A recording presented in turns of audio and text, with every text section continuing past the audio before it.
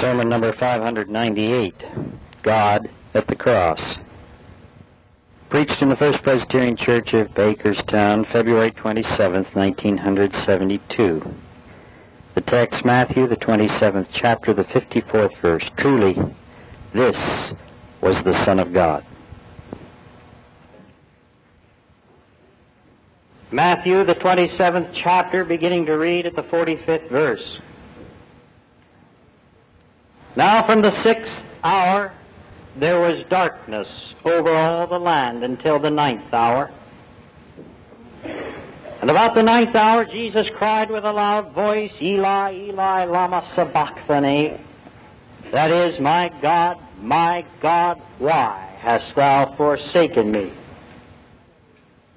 And some of the stand-buyers, hearing it, said, This man is calling Elijah.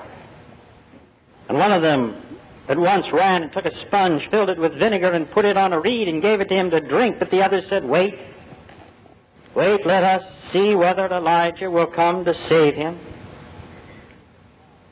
And Jesus cried again with a loud voice and yielded up his spirit. And behold, the curtain of the temple was torn in two from top to bottom, and the earth shook, and the rocks were split. The tombs also were opened, and many bodies of the saints who had fallen asleep were raised. And coming out of the tomb after his resurrection, they went into this city and appeared to many. When the centurion and those who were with him, keeping watch over Jesus, saw the earthquake and what took place, they were filled with awe and said, Truly, this was the Son of God.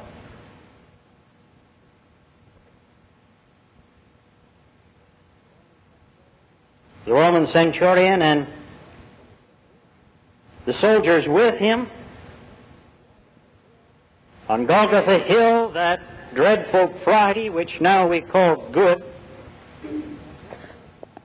were observers not only of another one of the first forms of execution called crucifixion. They were not just witnesses to another death in Jesus on the cross. They saw God.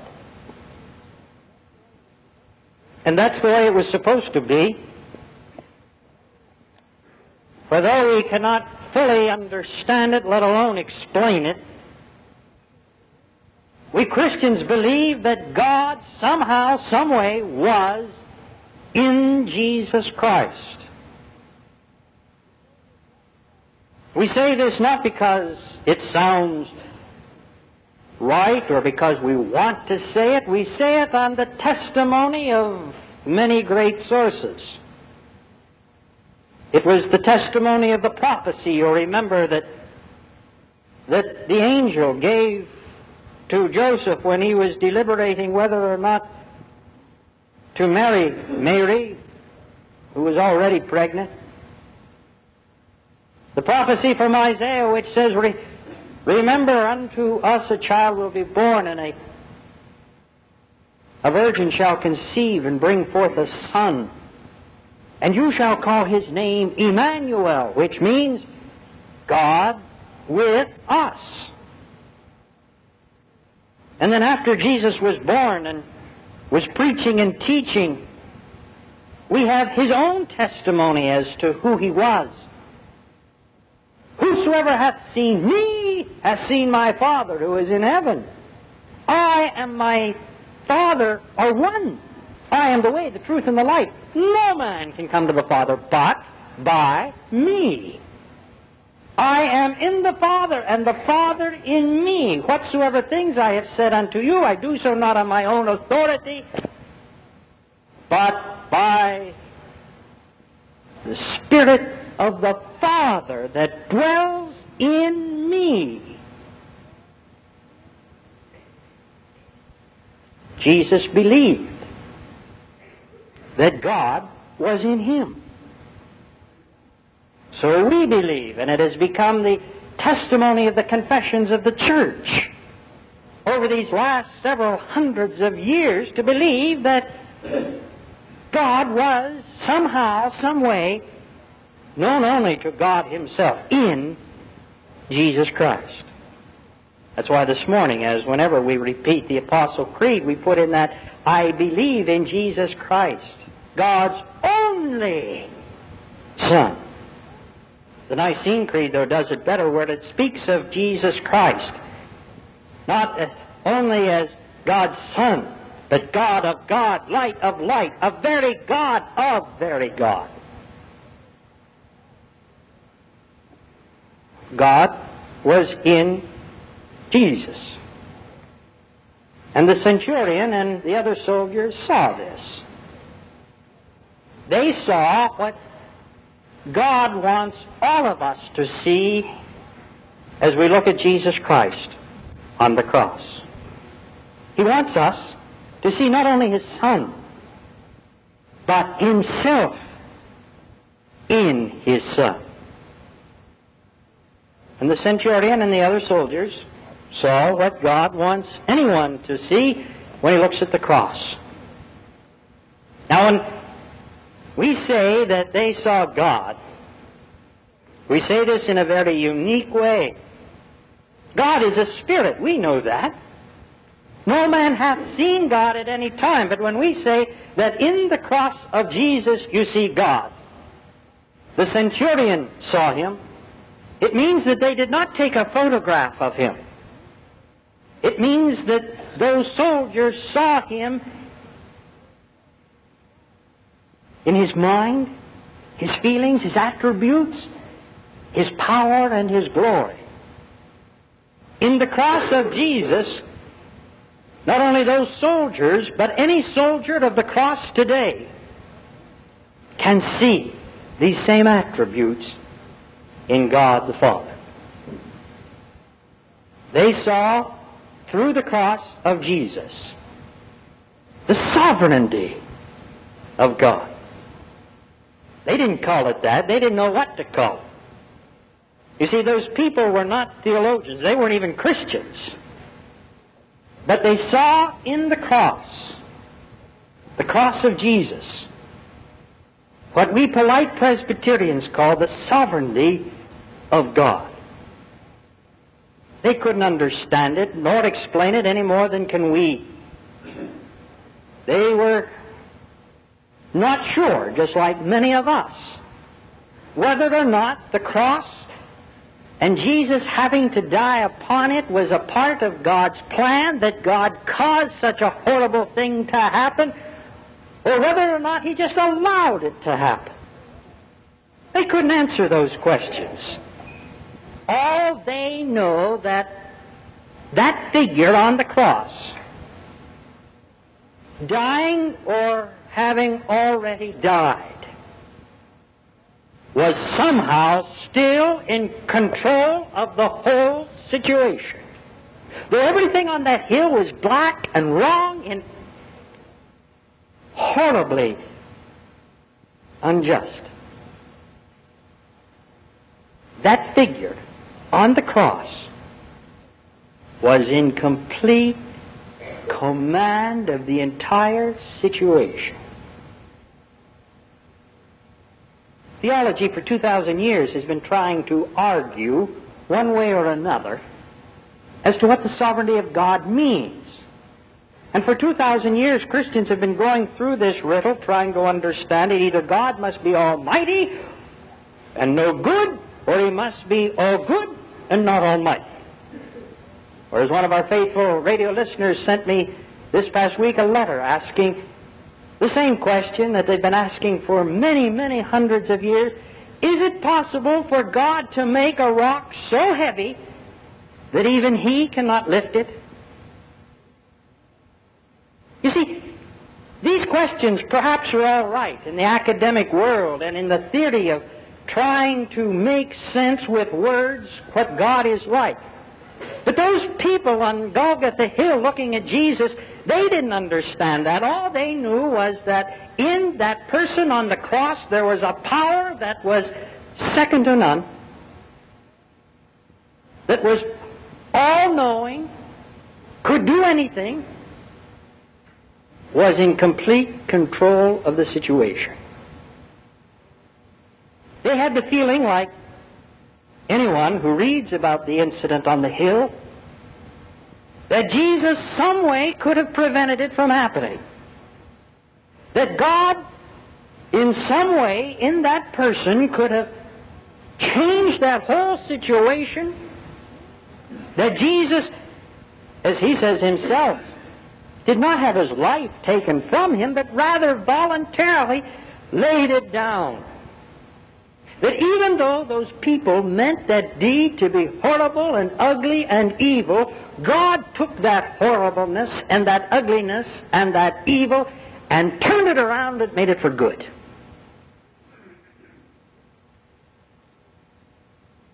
You see, these people didn't have the experience of Easter like us to know that they were right, and that God, even on Easter morning, proved that he had overcome every enemy, even the worst and most fearful enemy that we have, death. Even death could not contain him. But for some way, in some way, somehow, they saw the sovereignty of God. Maybe it was in the fact that when Christ died, the earth shook with an earthquake, the rocks split, the tombs, they were opened. And the report was made that downtown in the big temple, the big curtain which separated the sinful people from the holiness of God, it was torn asunder from top to bottom, thus symbolizing to all the world the great gap, the great gulf that existed between the pure God and sinful man was torn asunder and gone forever. That which was a barricade to God, to man, between God and man, now was bridged. Maybe it was that. I don't know. But somehow or another, in looking at the cross, Jesus on the cross, they saw the sovereignty, the power, the omnipotence of God. They saw also the compassion of God. These men, they were pagans. But even pagans have theology. They don't call it that. But they had their ideas about God, and like many people today, they knew that God was good, pure, just, altogether lovely. In him no guile, no wrong. And they knew also that when God created this wonderful world and made men and women and children, to make the universe run the way it should, he created laws. Laws not only for the physical universe, laws like gravity, but he made also laws for the moral universe. Laws both in the natural and in the moral world of man that are inexorable. Laws which cannot be broken or chaos would reign. Laws which cannot be persuaded to be altered in any way. Laws which have from the beginning, are now, and shall always be the same. And they had the impression, as many of us know from experience, these laws cannot be broken, and if any man tries to break them, he will end up only in breaking himself. But then they had the impression that after God created the world and us, and this system of laws, he either went to bed and took a nap, he went for a walk, or he died. He really no longer cared about man. And then they heard the words from the cross, from the lips of this Jesus, Eli, Eli, lama sabachthani, which means, my God, why hast thou forsaken me? And in that person on the cross, that person who was pure and just, lovely, who never broke a law, whose life was altogether lovely and pure, whose life was like the life of God, that life was crying unto the Father, asking why had God forsaken him? Now, they didn't know exactly what those words meant. Some said, oh, he's calling for Elijah. Others said, no, he's wanting a drink of water. Men for 2,000 years have been studying those words, and still we cannot agree on what they mean. But one thing that you can be sure they try to interpret unto us is the love, the compassion, the concern that God has for sinners. It was on the cross that we get the picture that God, who is just and pure and holy and who does not break laws and allows laws not to be broken, he has compassion for the lawbreaker. As Emil Brunner says, God does not wink at sin. He does not take it lightly. He does not like sin, but there's never a time when he does not like the sinner. He understands us. On the cross, Jesus is telling us that God understands what it is when we live in hell. When we feel forsaken and away from our Creator, when we feel separated from any meaning in life, God understands that. He knows how we got there. He knows we can blame it only on ourselves, but he understands it. And he has compassion upon the sinner. He knows what it is, though he has never forsaken us, to have the feeling of any man who feels forsaken.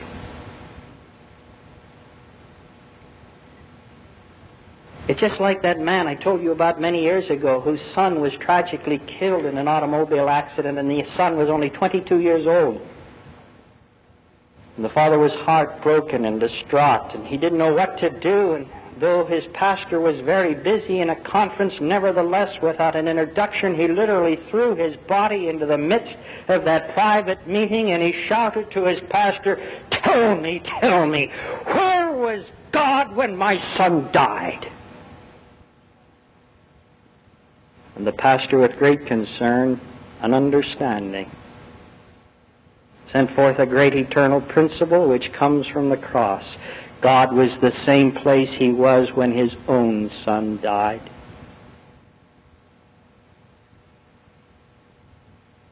Understanding and having compassion. This is the kind of God who created us. A God who is just and pure and lovely, who has never done anything wrong and never will. But a God who also understands us and has compassion with us when we forsake him. He descended into hell. That may be an interpretation that God tells us he knows what it is to live with men who are in hell. From the cross they saw not only the power, the sovereignty of God, and that God has a heart of compassion. But as they looked at the cross, they saw the God of love. The God of love. The God who gave to us a new meaning and a new interpretation of what is still the greatest thing in the world, love. These men had loved. They knew what it was to love. Many of them had wives. They thought, like you and me, that love is something that you give in response to love. That love means that you appreciate the lovable and the lovely. And then they saw the cross, and they saw God's meaning of love, and that God is love.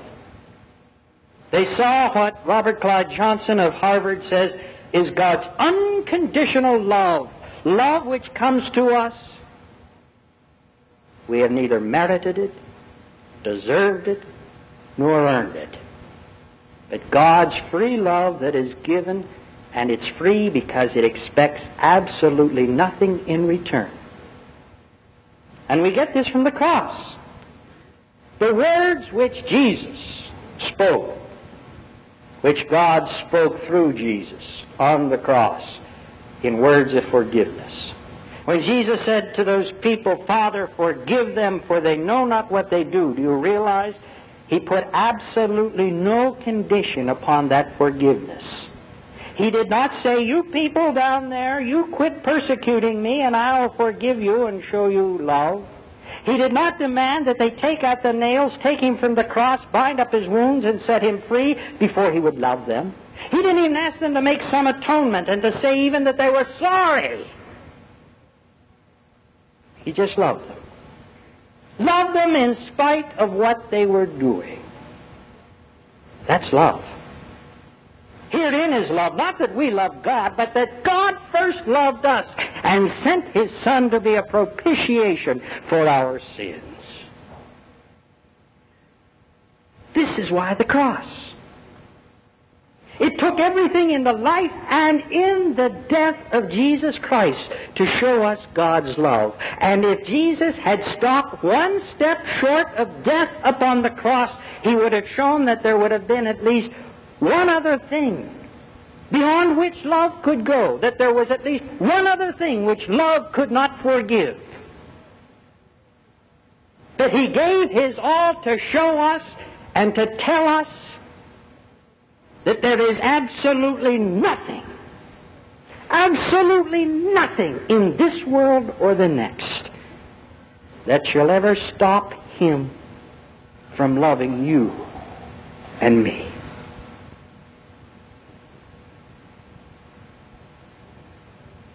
The centurion and his soldier friends, they looked at the cross of Jesus and they saw God.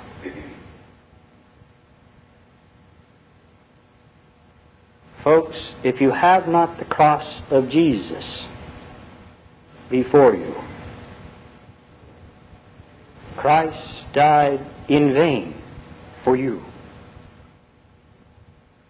For if you have not some understanding of the cross, God is sovereign over your life.